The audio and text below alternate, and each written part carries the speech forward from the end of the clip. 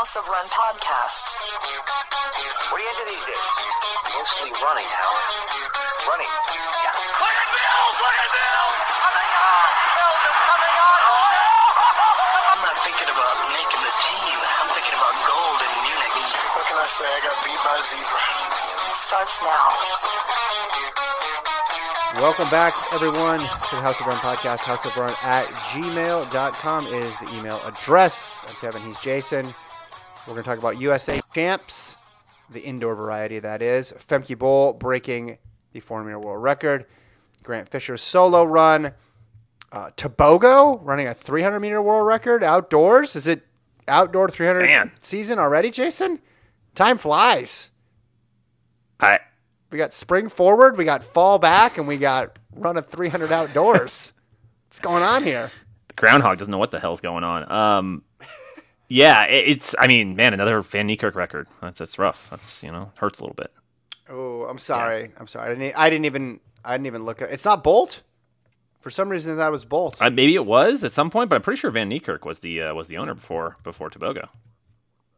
I did notice on the video you have the folks holding the blocks from behind the athletes, which is a fairly common thing, but not something you normally associate with world record performances. So that was cool to see everybody putting their feet behind the blocks so they didn't slide. We also got Katir suspension to talk about. Yep. A proposed change in the long jump as well. And we will, of course, read emails. But let's start with USA's.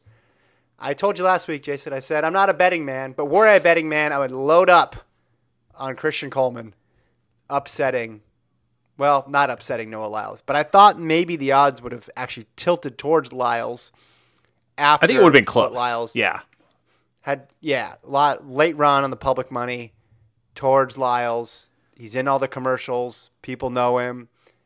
Name brand guy. But I was wrong. I would have lost money, which is why I do not gamble. Lyles ran an amazing 60. Yep. Got the win. As per usual, Coleman got out in front, had a lead. It seemed surmountable. And I don't know if that's just because we've seen Coleman get run down a bunch and we've seen Lyles really close all the way, but it wasn't one of those, oh my God, I can't believe he came back from that far. 643 to 644. Let's talk about outdoors, though. Really, what does this mean for outdoors? That's what I want to know. I mean, indoors is exciting. It's great. He ran the 643, but this is a new level of Lyles we're seeing right now. Yeah, 100%. I think it's very telling, and I've almost never taken anything away from a 60 meters before, but this is something that he ran it twice. Significant improvement from previous years in the weakest part of his race, which is the first, 40 or whatever you want to call it. And yeah, if you're beating Christian Coleman and 644 for Christian Coleman, it's okay. Maybe it's not prime Coleman where, he sets the world record and runs 634 or whatever, but 644 is good. And would probably win you most years, but Lyles running 643, just tells me that, last year he was, he won the gold, but it wasn't Lyles was the best 100-meter runner in the world clearly last year. It was no, he ended up on top, but the whole event was a train wreck, and he came out of it. This year, that might be different. He might just be the best in the world. Yeah. We'll see. Maybe this is one of those, great indoor season, but at this stage in his career, it would be weird for him just to have a really abnormally great indoor season and it not translate over at all. When you look at people have that in the past, usually there's a pattern of them doing that. Oh, they're indoor stars, and then they're just mediocre when it comes time for outdoors, or it's their first time on the scene. Maybe they put a lot into indoors, and then by the time they get to the midsummer, late summer part of the season, they're out of gas. I fail to believe that Lyles and his coach have miscalculated this. I think a more logical explanation is he's just better. He just fixed something. He found something, and he's legitimately better. Does that is it a 1 + 1 = 2 type of situation here where it's just, all right, well, now this is going to make every single one of his events better, or is it, he's getting better at this, maybe it's making his close in the 100, maybe it won't be quite as potent. I don't know. Like, I wouldn't think so.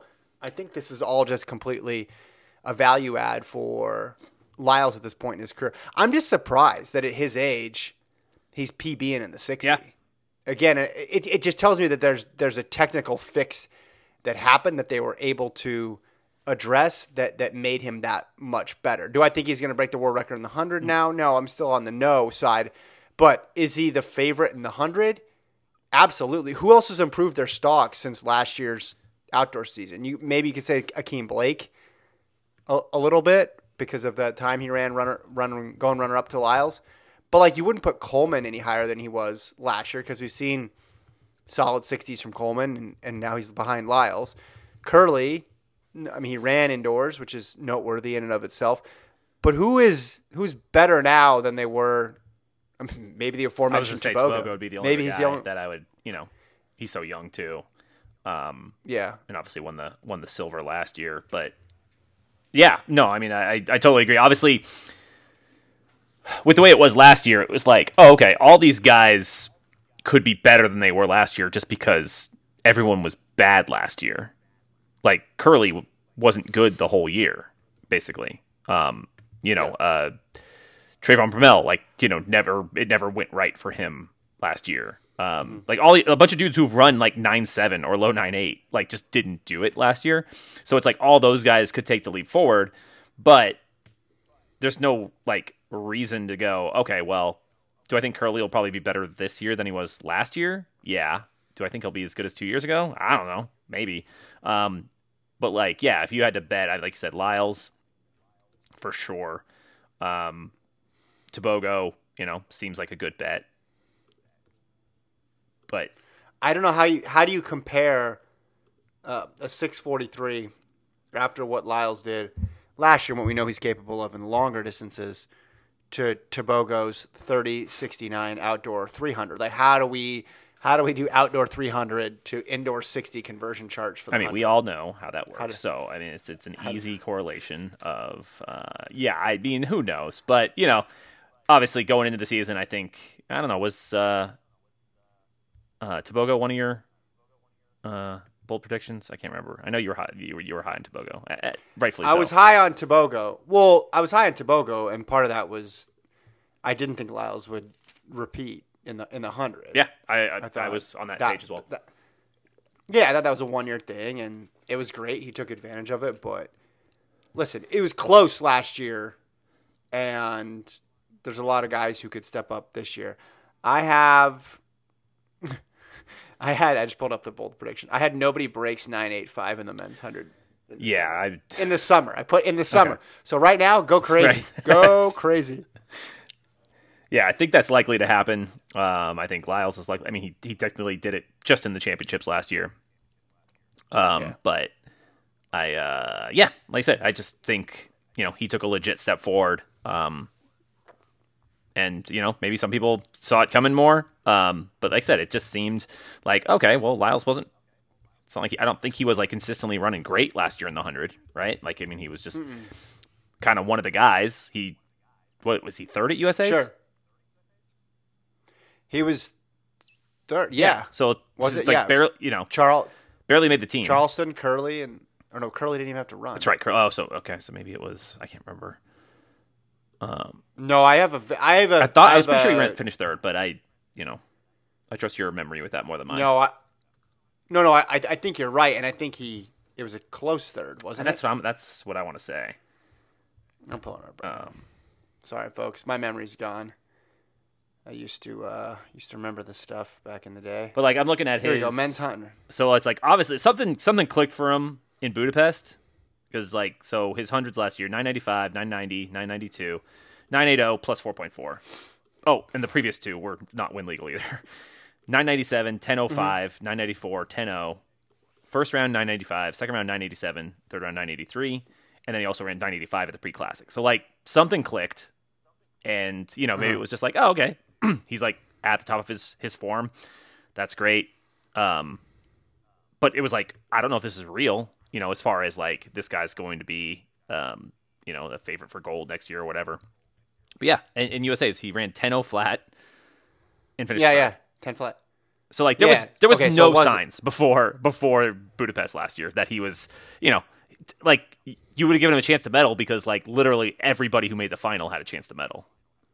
The story was, can he get on the team? That Right. was the story. And then we said, because there's Bracey and then Bromell and then there's Coleman and Lyles and Michael Norman's running and Kenny Bednarek and all these other guys. And it ended up, a lot of people got hurt. A lot of people, it didn't materialize for them. And then it became clear, okay, he could still make this team, but he could also miss it. But then you look at that final, Curley doesn't run it because he didn't need to. He had the bye. 995, 986, Charleston and Coleman, and Lyles was 10-0, and he was a 10th clear of 4th, which is impressive, but it was Brandon Carnes and JT Smith, and then Bromell's back there in 6th with 10-14, so it didn't give you much confidence of like, oh yeah, he got on the team and he knocked off all these big names, now he's going to go to roll in Budapest. It was like, all right, cool story, he's going to go for the double, but he's not a favorite, not a favorite even for the podium, and he ended up getting it, so... Yeah, that's a good reference point, I think, for Lyles and just how quickly things have changed for him. And now he has a status of favorite. I think we have to say he's the clear favorite. I want to talk about these 60 hurdles, if we could. It's shaping up to be the year of the 60 hurdles. Tia Jones, 767, equaled the world record in the semis, which is crazy. And then Grant Holloway, I've heard of him. in the men's side of things, first round breaks his world record, and that was the last we saw of Grant. Yep. Cunningham ended up winning it, but Holloway and Jones world record taking advantage of that altitude there. Holloway 727. He's just damn good at the 60 hurdles. He's so good at it. It's insane. I have nothing to add. It's on Grant Holloway in 60 hurdles. kind of. It's not. I mean, it's not at all surprising. I expect him to win and set the world record like half the time.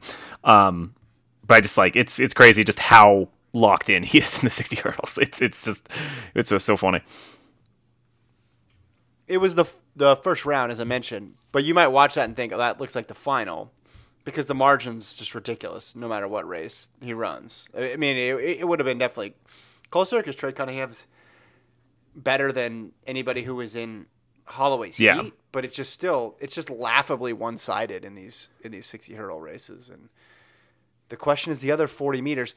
Jump into the distance stuff. I wanted to talk about the men's 15. Did you think this was significant? Because we talked about the potential for the U.S. to put together a little run here with Naguse and then the emergence of Kessler and then Hawker coming back. And then right on cue, Hawker put together really that was throwback to his Oregon days with the kick, the 2021 season basically there. Ran away from Kessler, and Wynn and everybody else who was a little back of him, but just 26.76 on the close. For Hawker, 337, wins by more than a second, which is hard to do in a championship race indoors. And I think, I don't know if there's a clear 3, but because it's still the 1500, right. But there's definitely, and they're definitely not a big 3. We couldn't go that not far. yet. It's not a big 3. Yeah, not a clear 3 or a big 3, but it's a, how can we describe it? Yeah, it's well, it's an emerging emerging 3 is good. I like emerging 3, and just I think because you have those 3, which is a hell of a start, but then you still have some other guys who can maybe enter the conversation and make this 15 like really really good, which it appears to be. So like I just think Hawker was like, okay, we're pretty sure he's going to be there. Like just the way he ran that, I'm like, okay, barring injury, he's going to be around and he's going to be really, really good. Kessler's already had a really good start. We know Naguse is one of the, I don't know, whatever you want to call it, 5, 6 best in the world. So that's really, really good. And then there's, maybe couple other guys who could maybe get in there, and that's like a, one of the things to look most forward to for like a, Olympic trials or something like that. Mm-hmm. What do you think would have to happen? I'm still thinking about the Josh Kerr Ingebrigtsen trash talk for Yared Nuguse to enter the mix in that. Because anybody who spent any time around Yared Nuguse, pretty much the opposite of trash talk is how it would describe Yared Nuguse. And I just think it would be great if I woke up one morning and then opened the pages of Norwegian newspaper and it was just Nuguse's face on the front and quotes about him just trashing Ingebrigtsen. Or, I mean, I guess he could do Kerr as well, too. Just talk to the Telegraph or something. Right. And then I would love it. Any chance? I don't think there's any chance he's part of that trash talking group, but like he could put himself in there as like a medal type favorite. I think it's so hard because Ingebrigtsen, even if you go, hey man, the guy can't finish the gold for some reason, he's getting one of those medals, right? Barring disaster. It's basically a guarantee. Kerr looks really, really good. So he's certainly on that list. Nuguse is on that list. There's going to be, whatever it is, 6-7 guys that are there. It'll be hard to separate, I guess, more. Kerr has the skin of beating Ingebrigtsen, and he's, like I said, he's looked good right now, and so like he deserves, the credit and the spotlight that he has at this point. But I guess like, I don't know, midway through the track season or in May or June or something, like you could easily just like look at results and be like, okay, yeah, Kerr's in the same group as Nuguse and whoever else, Nordos and whatever. Mm-hmm. You excited for Glasgow? I know you get up for World Indoors. That's true. Yeah, I actually kind of am. I think it's gonna be pretty good. What else from USA's did you want to talk about? Anything else? Yeah, Aaliyah Hobbs won the women's 60, women's 15. Nikki Hiltz, Eleanor Purrier St. Pierre won the women's 3. Hopple, men's 8, 146.6. He's pretty good at the indoor 8. He seems to get off to this start like every single year. It seems like, which is good. I mean, he, obviously he's just like it hasn't fully translated into outdoors like the last couple of years. Like he's in that mix, but I guess I don't know. The event's getting a little better. We'll see what happens. The aforementioned Nuguse won. Nuguse won the 3. No surprise there. I'm trying to think if anything else really stuck out. Those were certainly the big ones. Well, meanwhile, on the other side of the country, Grant Fisher was running a 12:51. 5K, the final 3K of which he was by himself. Had a rabbit for a 2K and almost broke the American record. Are rabbits overrated, Jason? Is wavelight technology overrated? Because they didn't have that at BU. I know you want to chalk up every performance that's good now to a bunch of little light bulbs, like your Thomas freaking Edison over here. This is one of those things that's just, it might be more it is in many senses of the word, like more impressive than times that are a lot faster if you look at what he actually did. And it does make you question some of those necessities that we say have to be in place for a fast time. Like he ran 12:51.84 with no pacers after 2,000 meters. Yeah. Like I'm watching the video right now. I'm scrolling through it as we speak. There's no one near Grant Fisher. This is just it's like a time trial. Yeah. I mean, it is impressive. Obviously, of course it is. But 12:51 by yourself. Just missing the American record. I mean, only 2 seconds off the world record. Imagine if he broke the world record running by himself. Right.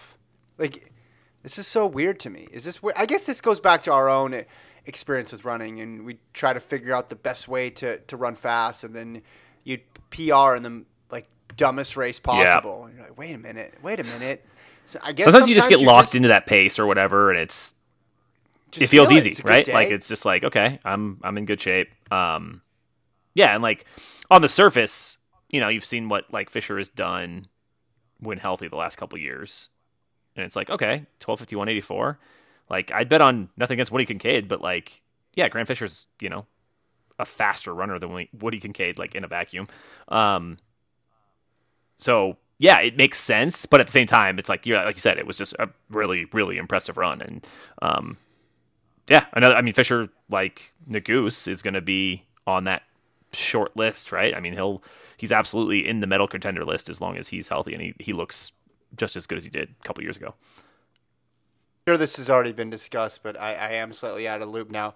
But it appears that the guy who rabbited Fisher for the first 2K, after he got done, went on the infield and started taking pictures of Grant Fisher, like with a professional camera. That's awesome. And again, I'm pretty sure this is the case. Someone can write in and let me know if that is true. But yeah, I'm watching on the infield now, and it looks like it's that same guy with a camera. Has that ever happened before? That's a good point. And thanks for rabbiting and the finish line picture done by the same guy. It's impressive. I guess just if you want to make the most amount of money possible. It's true. Got to get those, get that check, photos. Man. Yeah. Did Bram Som ever just whip out the Sony after he was like the second lap? Should have. I guess he was on the other side of the track. That would have been harder for him. Fisher's just going around and around. Same spot. It's a little easier. This is ridiculous to watch. BU is fast. BU is always fast, for sure. We do know that. All right. So Fisher, we talked to Bogo. We talked. Oh, let's do a world record song for those. Well, do we want to do a world record song for? Is that Angry World Record for 60 hurdles? So since there was three of them, it's a legit record, right? Yeah, there's a 60-meter world record, 60-meter hurdle world record, the 400 indoor world record, and the 300 world record outdoors. So like, with their powers combined, they earned the regular world record song. Yeah, I want to talk about. Okay, let's play that, and then I want to talk about Femke Bol on the other side of the break coming up.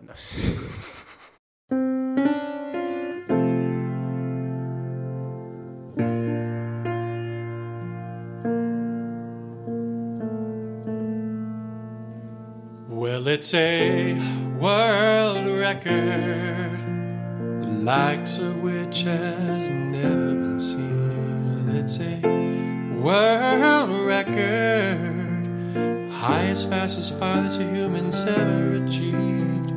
Wouldn't believe if I told you. Go to YouTube and I'll show you. Got results to verify. Soon it will be ratified. Well, it's a world record, the likes of which has never been seen. Well, it's a world record, highest, fastest, farthest a human's ever achieved. Well, it's a world record. Well, it's a world record. All right, Femke Bol. Yeah. Let's talk about her. You said she had peaked. You said we'd never see. No, just kidding. Indoors, crushing it. Yeah, running the. She's really good at the indoor 4. I was gonna say running the flat 4, but it's banked, so that's tough. So she goes 49.24. Last year she was 49.26. It's exciting stuff. Yeah. This could be the year. I think so. I think that's what I was saying. I mean, by the year, she already won it, but right. But I think it could be like another step up type of year. Like I think she has a chance at the 400-meter world record. I think 400-meter hurdle world record. 400 hurdle world record. I would love for her to enter the Open 4. I think she could run really fast. I mean, I guess when you run 49.2 indoors, I think you might be good outdoors as well. But yeah, she has the 2 fastest times in history by a pretty decent gap. She's unbelievable. And like I said, last year she had a similar start last year. She's been just a tiny bit better even this year. It didn't really she didn't have like a big PR or anything outdoors last year. But I think that's happening this year.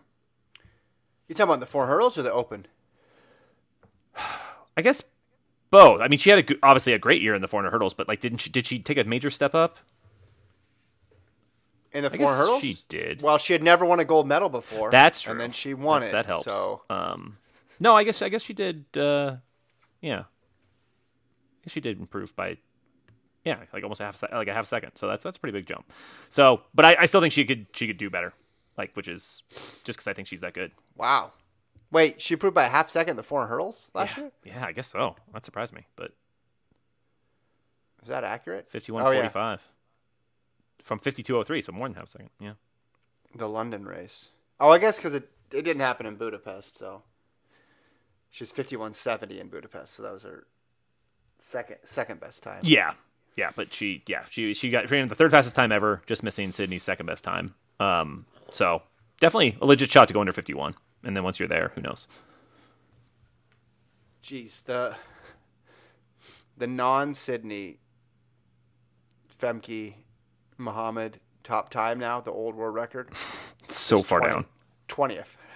That's 20th. Literally 3 runners have the 19 best times ever. I mean, and it's think about nuts. So think about if let's just take Sydney and Bull.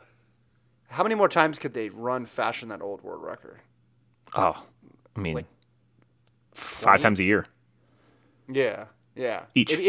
It'd be funny, but by the time they retire, then you could throw Britton Wilson in there too. Like you got to figure she's gonna. Oh yeah, run. she could get in that conversation So for sure. well. Yeah, she's the one who's gonna drop something crazy, because she's at She ran 6,000 times last year. 53.08 in the 400 hurdles is her time. Yeah, 53.08. she's gonna drop a second plus. Yeah, but in the flat 49.13. Yeah, she's gonna drop a lot in that too. I feel like she's gonna Yeah. have a huge year. Yeah, I think that'll. Well, I mean, we don't know what Sydney's plans are, but even if you took her out of it, Wilson versus Bull could be really awesome, because I think they'll both run quite a bit, hopefully, and they could both go in either event too. Yeah, that'll be. I guess. Yeah, I mean, I know we talked about it a bunch last year, but that'll be really the interesting thing of just where does everybody go again? You know, I mean, maybe it's as simple as Sydney sticks with the Open 4. You know, Femke sticks with the 400 hurdles. Wilson obviously is a big one, but then you still have a ton of other really good 400 meter runners. So obviously, I'm just I'm hoping for that perfect storm of the 400 that we didn't really get close to last year, but certainly could be we were there. very far away. That storm was. I mean, that was what I wanted in the men's 2 for a long time too. Like, I mean, it's every once in a while you get it though, and that's I just want I want like 6 women on the line who are legit 48-second, 400 meter runners. Yeah. Okay, before we get to these long jump changes that I want to talk about. Yeah. We forgot last week was a busy show, so we did not talk about the Katir suspension. Yeah. Whereabouts failures, out for 2 years. He's accepted the sanction, so he's going to be gone for the Olympics this year. He had the combo of the missed tests and the filing failures, and this is a big deal. This is very fast. He's won medals recently. Yeah. Never got to gold, but he's been a consistent presence. 15 and 5. Also, just clocks him in incredible times.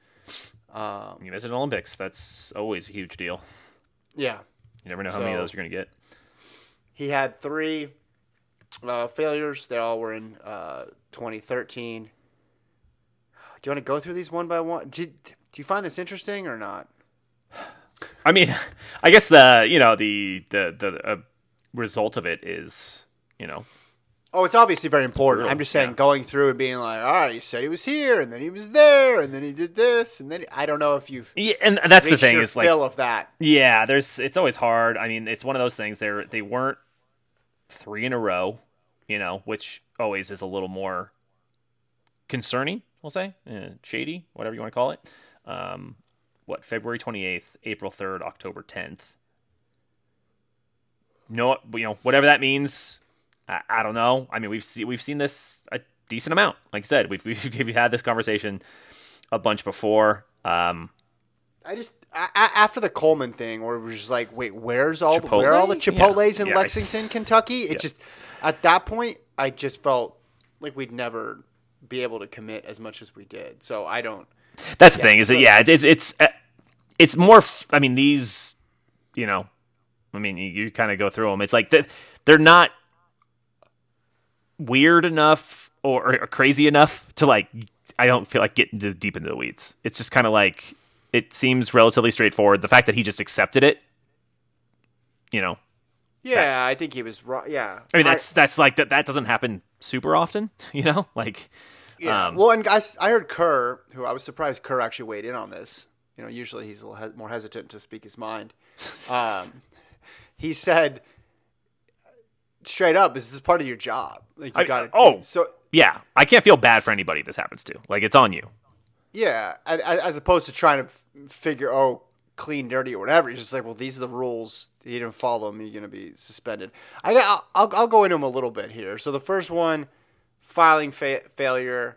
The testers showed up, and he wasn't there in Spain, and he was actually in Portugal, apparently visiting his fiance, who Katir said was sick, and then he left to go see her, and then didn't update the whereabouts. But AIU, they always got the records. They're freaking on Travelocity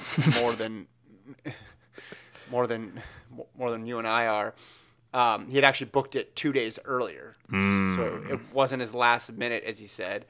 Then they went to his house again. This was the one in April, but he was training out of the country. Claimed he had tried to change his whereabouts, but the system wasn't working. And then there's records there that the system emailed him and said, you need to provide more information. And then the last one in October, they showed up between 7:20 and 8:20 p.m.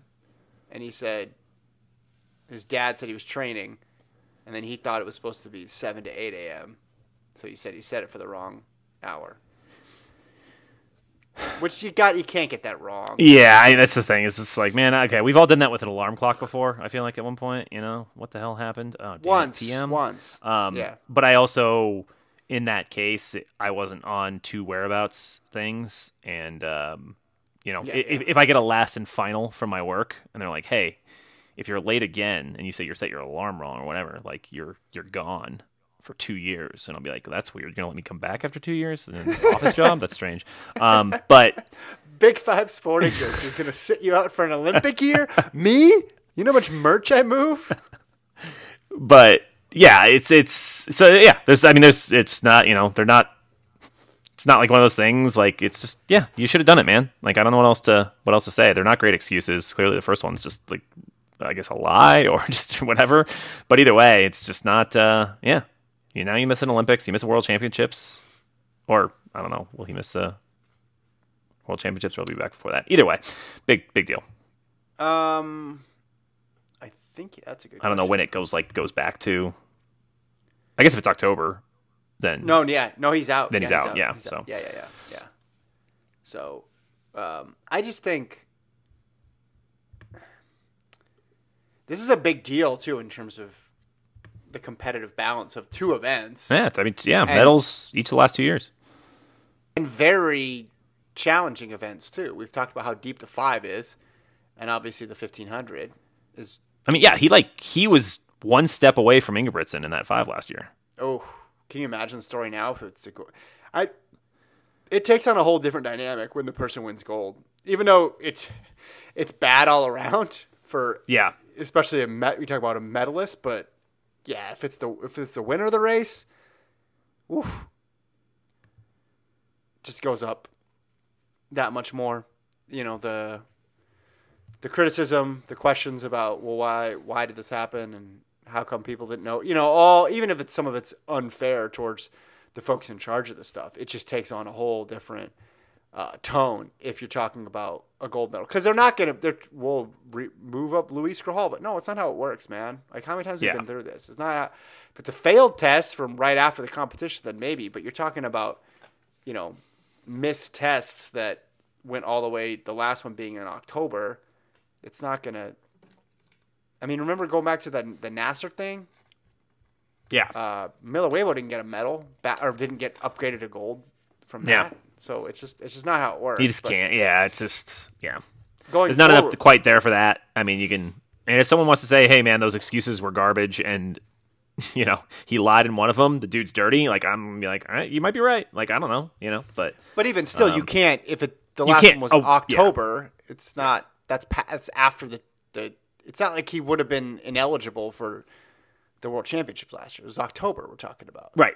So... No, exactly. And it's... I feel like... I don't know. Just randomly look at this. Like, I have no rooting interest for Katir.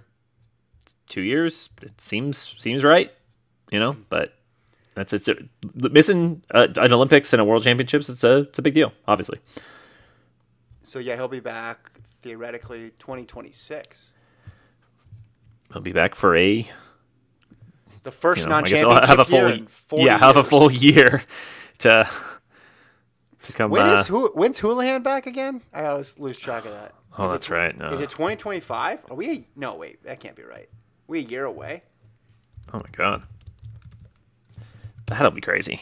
Because it's very rare, you know, someone like when they come back from the 4-year, because you almost forget about them, and because you just assume their career's done. But yeah. I mean, it happens sometimes. Oh yeah, 2021. So yeah, 2025, January, according to Wikipedia, January 13th, 2025. Oh, so we're less than a year away. That's crazy. Wow. I know this isn't the point of that situation, and it's very obviously people have really strong opinions about it. But man, does it make me feel old to think that 4 years have passed since that. Just the passage of time. I know right. Not everybody marks the passage of time by doping suspensions, but It's how I prefer to do it. if you do it, gosh, we're all old. That just flew by, man. That is crazy. Next thing you know, my kids are off to college. It's wild. Absolutely wild. All right, long jump time. You ready for this one? Yeah. So, you know how we always talked about what if they measured the long jump from where they took off instead of the board? And we could cut down on the fouls. Well, Earth Sports is doing it. And you know what? As much as we criticize the hashtag innovations from Earth Sports, I'm going to say good on you on this one. Not that not that they're necessarily going to do it, but they're going to test it. They're going to test it. They're going to see how it goes. I'm sure people are going to hate it. Some people are going to love it. But I like the fact that they're actually tinkering with something that could make an event more fun. Now, all the long jump purists, before you hop in the inbox, if you are a long jump purist, please write in and identify yourself as such. But anyway, listen, there's no harm done. Carl Lewis is writing in furiously right now. He is upset. I did see quotes from Carl. He is upset. Yeah, which, I mean, makes surprise to no one. And Right. he's, you know, I'm not going to say he's wrong. Right. It's a tradition of the event that they're tinkering with. Right. So I get it. But then you read these quotes from this is from John Rigdon, the CEO of World Athletics. Quote, this is from The Sun. We're looking at all the disciplines, particularly the field events, and going, right, how do we make them better? At the World Championships in Budapest last summer, a third of all the jumps were no jumps, where the athletes stepped over the front of the takeoff board. Well, that doesn't work. That's a waste of time. So we're testing, at the moment, a takeoff zone rather than a takeoff board. We'll measure from where the athletes take off to where they land in the pit. That means every single jump counts. It adds to the jeopardy and drama in the competition. At the same time, we're working out ways we can get instant results so you don't have to wait 20, 30 seconds before the result pops up. How can we speed up the whole competition? It's a whole range of innovation we're looking at based on hopefully robust data. What in that do you disagree with? Not much in that. I think that, you know, so in general, I'm glad they're testing it out. Because I think it's interesting, and I'd be all for a meet doing this just to see what the results are, like with the top level jumpers. But I guess that the only hiccup comes from is just like, hey, part of the skill of it isn't just how far you can jump. It's, can you time out your jump correctly, right? Like that is a skill. That's definitely. Yeah. It's a huge part of the event. And so you're removing a big part of the skill and you'll get a lot bigger numbers, and it sucks, man, when someone misses, the board by a centimeter and they do some massive jump and you're just like, oh man, that's tough. But it's, I don't know. Like like if you were just like, hey, make the decision now, new format or old format for the Olympics this year, I'm sticking with the old format. I'm going to put on my Joe Six-Pack hat. I'm going to put on Please. my Stephen A. Track hat here. Yeah.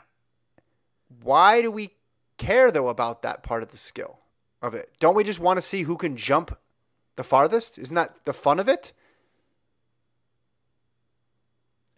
I guess to an extent, yes. I want to see raw feats of athleticism.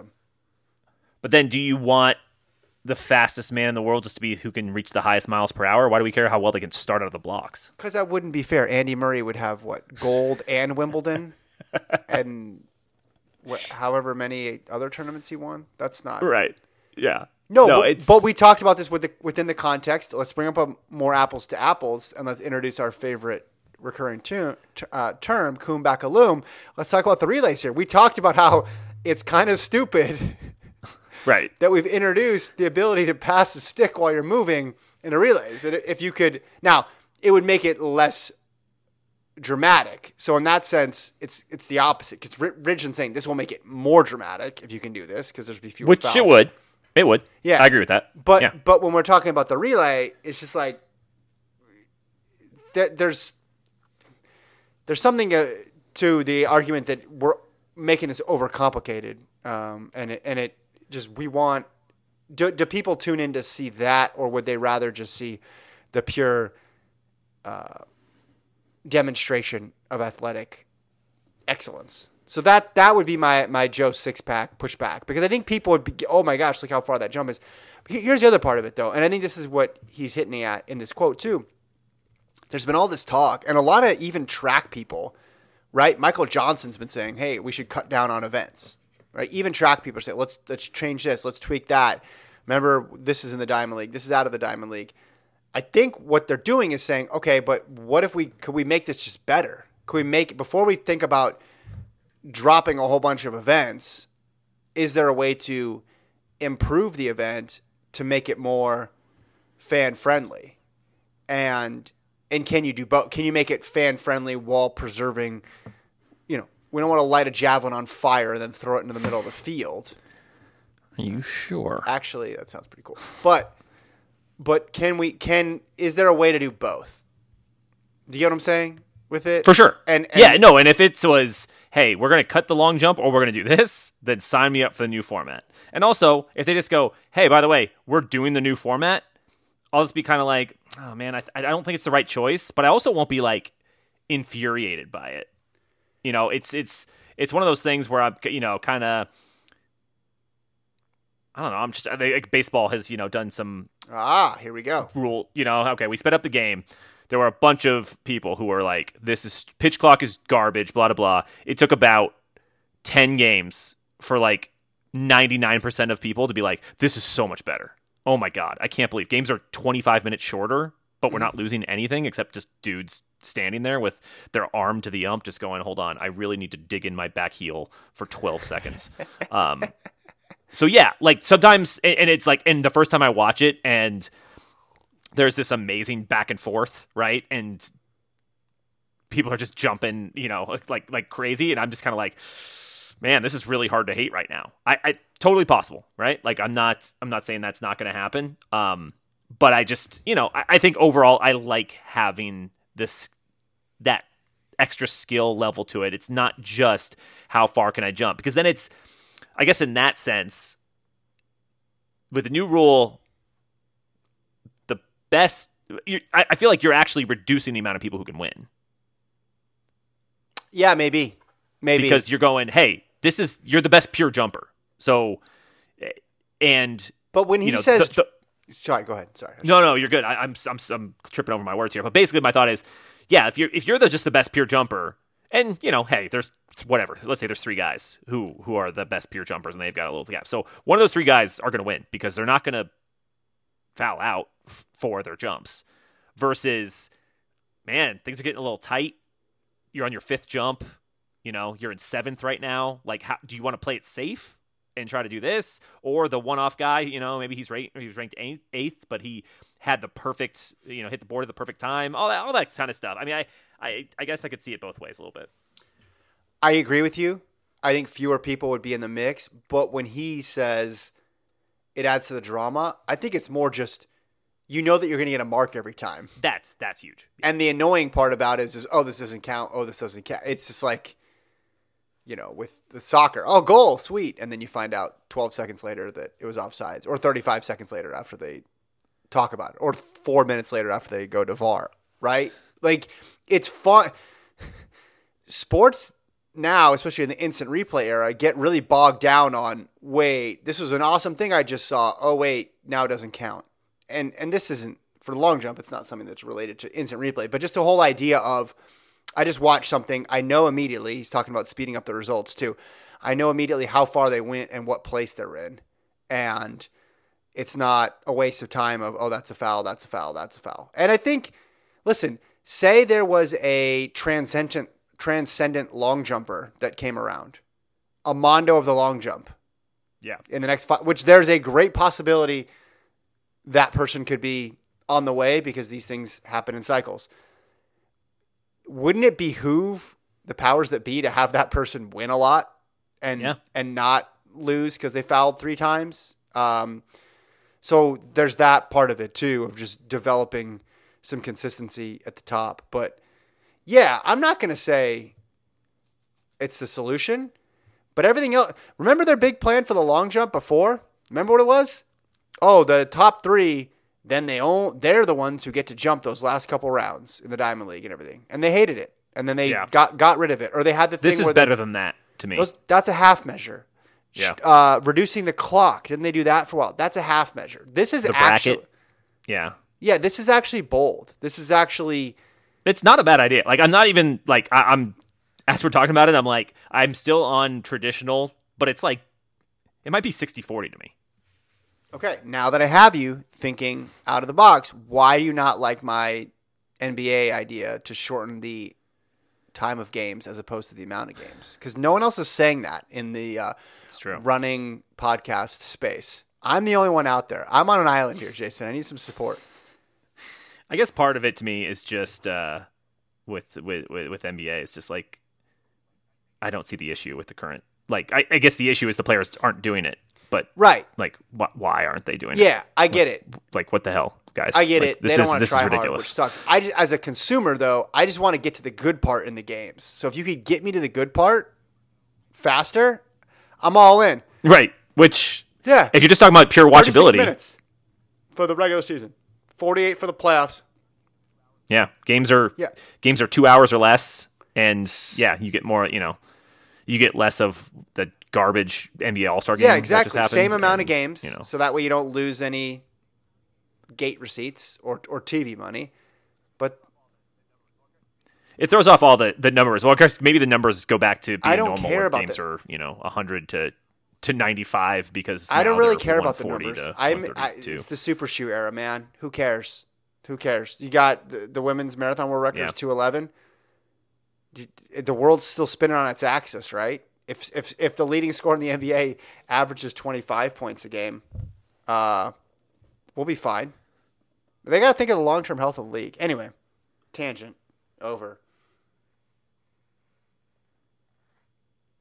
I just want. Yeah, I don't know. I am intrigued though. I'm glad they're trying something. Like I said, like even again, baseball. Like baseball tries a lot of stuff at the minor leagues, at the lower levels, just to see what works and what doesn't. And like, let's do that. Like we could end up being surprised. This idea, maybe it's great, maybe it's terrible, but like if they keep doing stuff like this, some of them are going to stick, and they're going to. Well, and I wonder what else they have up their sleeves. And why is it not javelins on fire?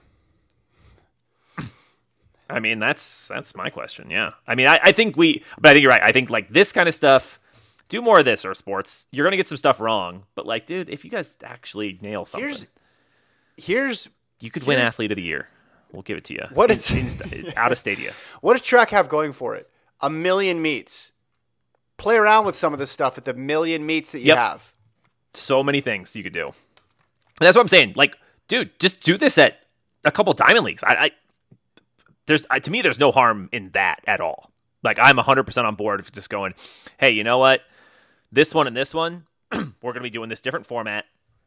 You know, let's try it out, see what happens, because I don't know. I just don't think that would ruin anything, right? It would just be like, hey, we're going to try this out. We're going to get this to an audience. You know, Diamond Leagues are watched by people. So it's a chance to actually see kind of what's what. No, I was excited about it just because, again, you could just try it out. See how there's no requirement to actually follow through on this. All right. Email, houseofrun@gmail.com. Sounds good? Email? Okay. Yeah, absolutely. Man, we got some good ones here. Well, let's just... Some of these are just so off topic that just it makes my NBA I love it 36-minute game thing seem relevant. Oh, here we go. Here's Preet from North London here. Want to provide more context to Papua New Guinea's attempt to qualify for the World Relays, for which you attempted to explain the random tweet to Kevin last week that we both found entertaining, and Kevin was very clearly confused. The race took place as part of the pre-program at the Maury Plant meet in Melbourne. Sadly, that means I wasn't able to find a race video. However, here are the results. The PNG, that's Papua New Guinea team, came in 6th place behind 5 Australian teams running 3:48.99, which was just under 20 seconds behind the 5th place team that ran 3:29. The team's travel to Australia appears to have made headlines in the country, with multiple articles which explain how the team's participation will assist Australia. I assume Australia needed another country to participate in order for it to be a qualifying race for relay ranking purposes. Perhaps the most intriguing athlete in the PNG team is Edna Boafab, who is a multi-eventer in the truest sense of the word, and I'm sure her exploits will be of interest to listeners of the podcast. In 2023, she participated in 3 championships. At the Papua New Guinea Championship, she did the sprint triple 1, 2, and 4. However, her more interesting performance came at the Pacific Games, where she did the heptathlon, the individual high jump, and the 4x1 relay heats over the course of 3 days, and the 4x4 relay and 4x1 relay final over the 2 following days. However, I suspect in the running for the best event combinations in a single meet at the Oceania Cup on the 23rd and 24th of June 2023, she did the high jump, shot put, 4 hurdles, and 4x4 mixed relay. Also, as an aside, the Twitter account which posted the original tweet belongs to one of UK Twitter's Athleticos, who have collectively have their own podcast called Trackcastic. There we go. That's Preet. Thank you, Preet. I want to let's stay down under because we got to follow up on the book, the New Zealand book. So here's Mick, longtime listener Mick, formerly from Bendigo, now from Camperdown. Good day, Kevin and Jason. There's an Australian running magazine called Runner's Tribe that are doing some cool things for the sport down here. Most importantly, from a House of Run point of view, they have brought several classic running books back into print, including No Bugles, No Drums. Can you please pass the below link to your listener, as it may also save him a trip to Australia to purchase The Unforgiving Minute by Ron Clark? That is Mick. All right. So I didn't even send it yet. I hadn't even sent it yet. And then Taylor, who famously went to New Zealand to find this book, and it wasn't there on his honeymoon, but he was there to find the book. He says, following up on what is apparently the rarest of all running books, I think it is fitting that Dan got the copy of the book. So that's last week's emailer. I think the Kiwi trumps the American in this scenario. I was mostly intrigued by the idea of buying the book in New Zealand rather than ordering it on Amazon back home. By the way, it is available on Amazon, super reasonably priced at $398.77 used. A quick search of the Columbus, that's in Ohio for those of you down under, Metropolitan Library database led me to an oral history of the Korean War by the same name. It does look like I could get it as a paperback for about $50 from an Australian website, but I kind of like the mystique of it being unfindable, so I think I'll be passing on that option as well. So when he says Australian website, I wonder if he's referring to the same thing that Mick is referring to. To Well, I'm opening it now, and I'm seeing because he says $50. Yeah, This is might be it, $24, Taylor. so this this isn't might bad. be it. And this was recommended, or this was sent in, Yeah. by an Australian listener, giving you this. I feel like this adds to it, right? This isn't the same as finding it on Yeah, Amazon. you have a This is ton lot in cooler common with than this that. guy, with each other. I know that from years of meeting listeners. You all have a lot in common with each other. Oh, yeah. It's everyone is it's very All similar right, in so the best possible way. give us an update, though. I want to hear what happens next. Yeah, for sure. And we'll send you that link. All right, here is Richard, the bad but happy Masters athlete. Extremely long-time listener, first-time emailer, and shout out to my internet run friend, Love it. Bucks correspondent Kyle. I just wanted to make a couple notes Nice. from the throws at U.S. indoors. First, if you're unsure what record song to play for Daniel Ha's weight throw world record, it is definitely the Angry World Record. One, the U.S. is the only country where the weight throw is even a thing, mostly as a way to keep collegiate hammer throwers busy. Two, as a not at all good Masters competitor in the throws, whose Instagram algorithm feeds a lot of throws content, I can assure you that throwers collectively don't love the throw.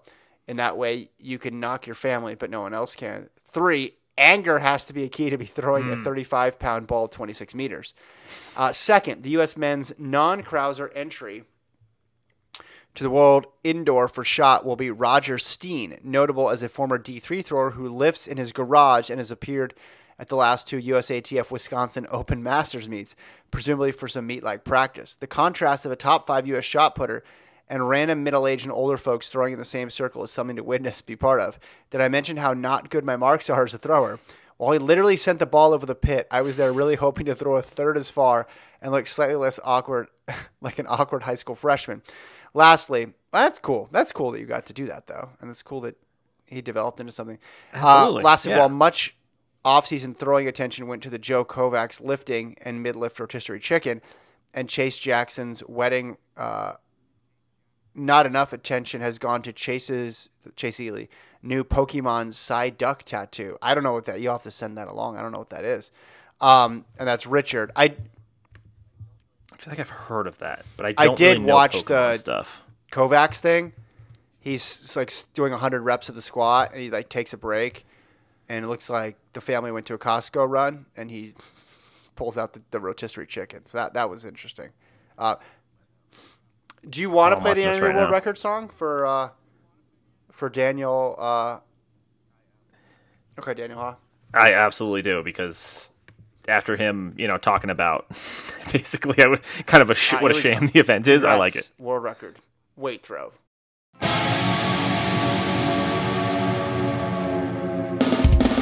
Did you see a person do a thing that no one's ever done? Higher, faster, farther, more points never been earned. World record. World record.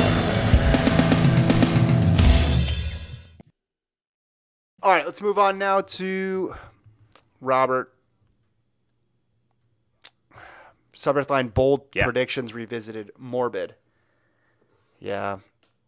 Good afternoon, Kevin and Jason. This is Robert emailing you from North Jersey, formerly of Philadelphia, originally from Central Jersey. The discrepancy is crucial on the sections of New Jersey as it is a controversial topic. Some argue Central Jersey does not exist.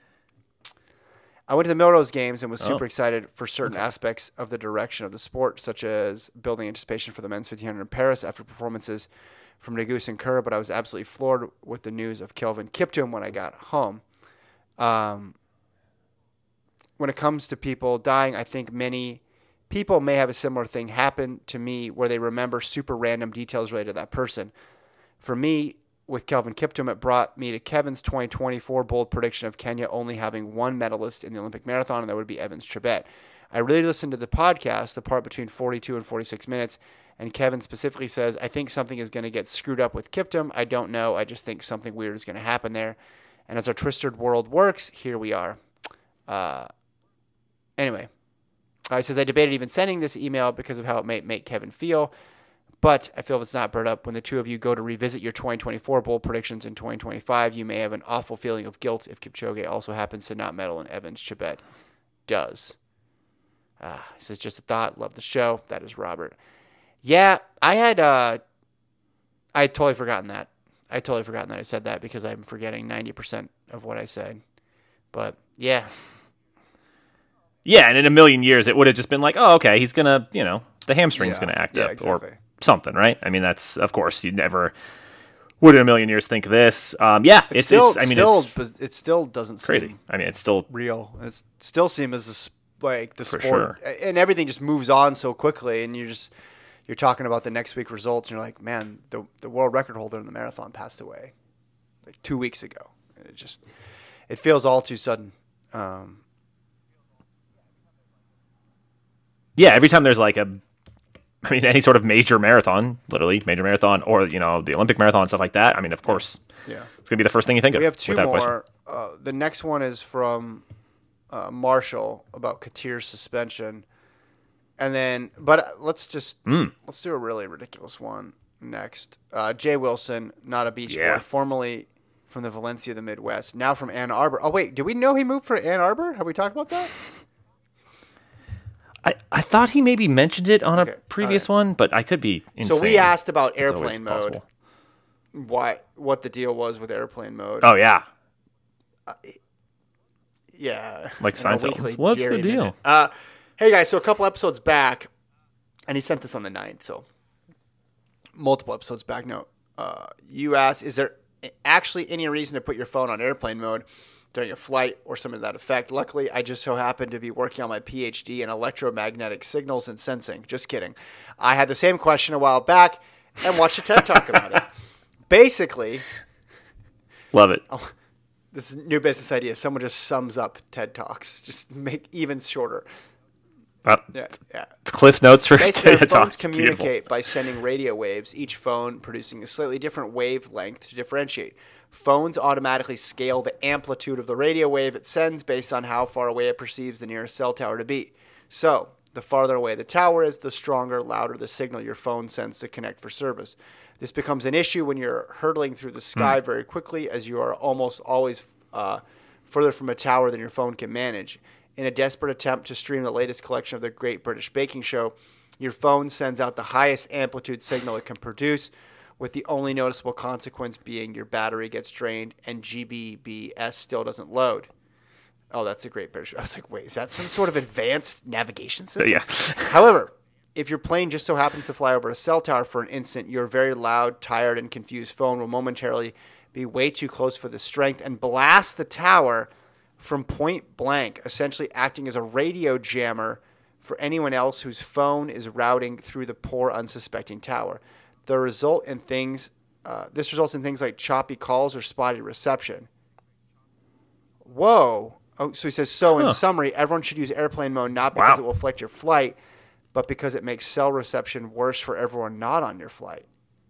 Wait, is that true? I thought it was the radio interference. Now I need to watch the whole TED Talk. How long is this? This is interesting. Yeah, It's only 4 minutes. I'm gonna have to watch this too. But that's really because I just would have assumed the idea was, hey, it affects. Like obviously, I knew it wasn't like, oh my god, someone turn off their phone, I can't control the plane anymore. But I just was like, oh okay, it's it's something. A much lesser version of that, but the fact that it's affecting just people. All right, it's only 4 minutes. This video, but instead of watching it, I just went to the comments because that's where the true genius lies. First comment: to be honest, I think telling people that it's not about their safety, but being basically just nice to random other people will probably lead to 50% less people turning on airplane mode. Not wrong, not wrong at all. It's a fair point. I think Cap Netty is gonna be the one who's gonna tell us this. I mean, he's the chief aviation correspondent. I mean, as much as I appreciate the email and as much as I think that the I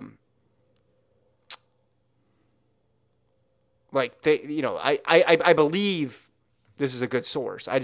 There's a reason why Cap Netty has that title.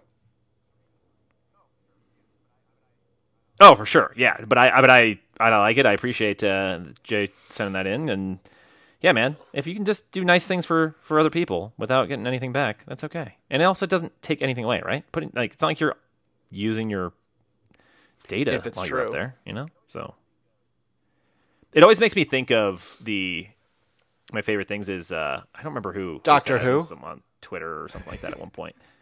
It's probably Doctor Who, at Doctor Who, said that the act of returning your grocery cart to the roped off area for carts is like a proof of whether or not. Oh you're yeah, a no, selfish that's 100% person. right. Yeah, that's Because yeah. there's because Yeah. you get absolutely nothing from it, right? Like there's no reward, there's no Yeah. penalty if you don't do it, but it's literally just like, hey, don't be a jerk.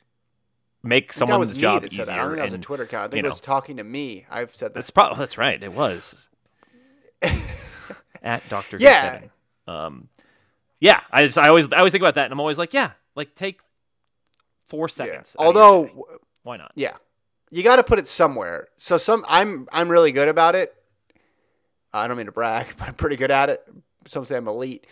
But sometimes if the thing is like way, way, way, way, way, way, way far away, and I have like kids in the car, I'll at least like run it to ground, Yeah. like on an island median. You know what I mean? Put the two things up in the, Right. put the wheels up in the grass or whatever. Like, I never just leave it floating. You can't do that. Even if it's empty. Like I've gone to great No. pains to like even if the parking lot's empty, still walk it back. But Yeah, I think as long as you make some effort. Like I get it. Yeah, like you said, you got 3 kids in the car, and your Yeah. cantaloupe just rolled under Yeah. the car next to you, and you're just like, oh, my you've God, just this is described the last stressful. 3 Sundays of my life. Down to a T. All right, let's end with this voicemail from Marshall about the Katir suspension. It says, Hey, Kevin, Jason, this is Marshall from St. Louis, formerly of Iowa. Just wanted to chime in on the Mo Katir whereabouts failure. And I understand that track is not a premier, high-paid profession, but am I the only person who thinks it's weird that Katir still lives at home with his dad? And what does his fiance think about this? Like, is she going to move in with them after they're married? I mean, I understand Katir, multiple-time medalist, ASICS contract. Maybe he's just saving up a bunch of money for, a really nice estate, or he's investing his money in the stock market. I don't know. But come on, man. Like, I'm sure you have enough to live on your own. So grow up, be a big boy, figure it out. With that, that's all I got. there is a. Well, when you read the Something I didn't report, it's consider. like the fiance and then the dad. It's like so many family members are involved. It's like, wait a minute, why is this become such a ordeal involving multiple members of the Katir household? Europeans in just general turned live with their 26. parents longer. I was gonna say, this might be just a cultural thing. Yeah, it's a fair point though. I mean, it's I feel like you're a star athlete. 100%. You think of it, two-time medalist, and I certainly it could just be one of those things. And His but takeaway. it is kind of funny to think, just like, oh yeah, dude, you got it's like, Dad, can I move your Billy the Big Mouth Bass from the thing and put up my silver medal? No, son. Billy stays. Right. I don't know what the Spanish equivalent of the Billy the Big Mouth Bass is, but I also could have used a reference. Not That was from the singing 30 bass, years right? ago, but Yeah, I remember. it was. Yeah. Yep. It was big there for a minute. It was in many a Midwestern basement. I just remember that when I was a kid. Great emails, great voicemails. houseofrun@gmail.com. That's the way to get a hold of us. If you know where the Peter Snell book is, anywhere around the world, send us a note. Like the Sisterhood of the Traveling Pants. Yeah. I like that it's a journey. Of course, like multiple listeners are involved. It's just the stuff about this show that I'll never get over. All right. It always cracks me up. I don't know what we'll talk about next week. More indoor stuff coming. Preview of World Indoors, that's right. probably, right? When is... I think it's like starts I like used the to know first or everything. the second. I or used to something know like the that. next 12 sites of like NCAA championships, and now it's like our World Indoors next week. Just career change. March 1st to March 3rd. Oh. There we go. Okay, yeah. So next Friday. World Indoor Preview. Lock it in. Okay, Boom. that's exciting. Good. We'll have a lot to talk about then. I didn't know if there was more meets this weekend, but probably not. All right. We'll talk to you guys next week. Jessica Ennis. Do you still live with your parents?